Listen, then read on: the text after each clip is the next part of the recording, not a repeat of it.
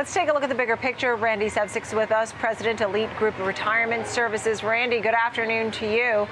We're starting off March, much like what we've been seeing of late, and that's red arrows. What's going on here? Yes. Hi. Thanks for having me back, Nicole. We are seeing a lot of the arrows today, and there's a couple more when you look deeper into those that I think are really affecting what we have going on. And one of the things that I've been looking at too is while wages might look better this month against inflation, remember year to year, it's been 22 months of negative real wage growth. So consumers may not be able to identify this, but they can feel what this is beginning to mean with them. So I couple that information with some of the other things that come out recently. We have Bankrate.com announced this week that Americans have hit a new record, that 36% of U.S. adults owe more money in credit card debt than they have saved. You have that coupled with the fact that we've lost 23% of their 401k values in the last calendar year. Like I said, they may not be able to identify what's going on, but when you see your credit card balances within your home surging like that, people understand that it's about to get very tight for them. Understood. Well, as you said, credit cards debt is surging. People are digging into their savings, and how consumer confidence and sentiment goes, so goes the market and GDP. Right? Yes, exactly. Consumer sentiment is a very good point. While it's up 2.3% from last month, it's still at its lowest point since April of 1980. So you couple that fact with inflation at 5.4% year over year, it tells us that the markets really aren't reacting aggressively to the Fed rate hikes. So the runaway inflation train hasn't really stopped, and consumers are really hesitant to sort of dive back into the market because of that.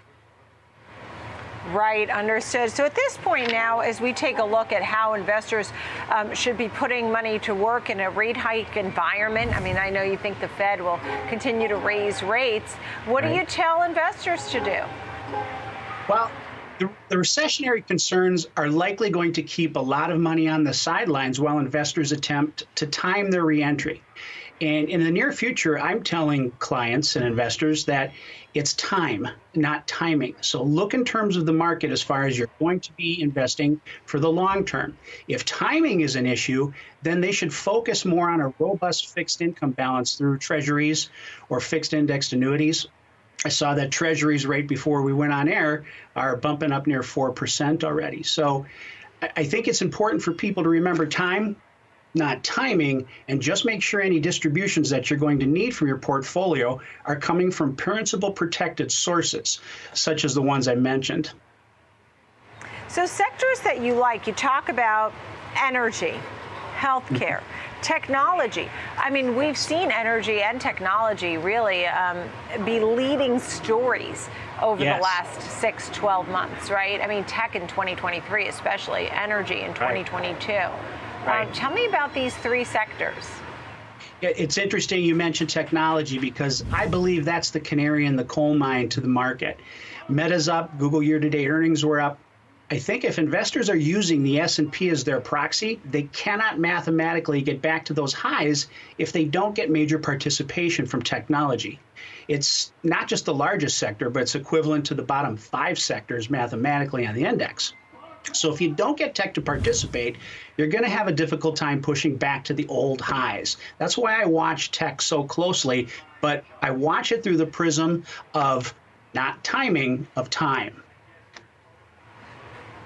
I see. Then you have the areas to avoid. You say real estate, consumer discretionary. Why are those areas to avoid? Well, as it seems that when we look at all the down arrows and we see that the consumers are really starting to pay attention to the fact that we may be settling in for a coming recession. So they can't really afford with real estate that holy trinity of high interest rates, home prices, and falling incomes. So home ownership affordability is at its lowest level in about 35 years. So along those same lines, because consumer discretionary, that's a $7 trillion or $8 trillion sector. But with the volatility of inflation, that's going to be driven by consumer uncertainty. So traditionally, this sector conjures up images of apparel and hotels and restaurants. And I think these traditional members are going to continue to struggle. But watch e-commerce. Average wages grew 4%, but most importantly, it was outpaced by inflation at 6.5. You're going to see consumer discretion really start to fall, but it's going to be masked a bit by e-commerce propping it up. Right, understood. At this point now, so many of the guests come on and they're just doing short-term treasuries. I mean, just because it's undeniably a great trade and easy and quick, and you get your yield. Tell me about the fixed income story. Long, short, high yield, high quality. What are some of the best bets for investors? Well, again, that goes back to the time, not the timing.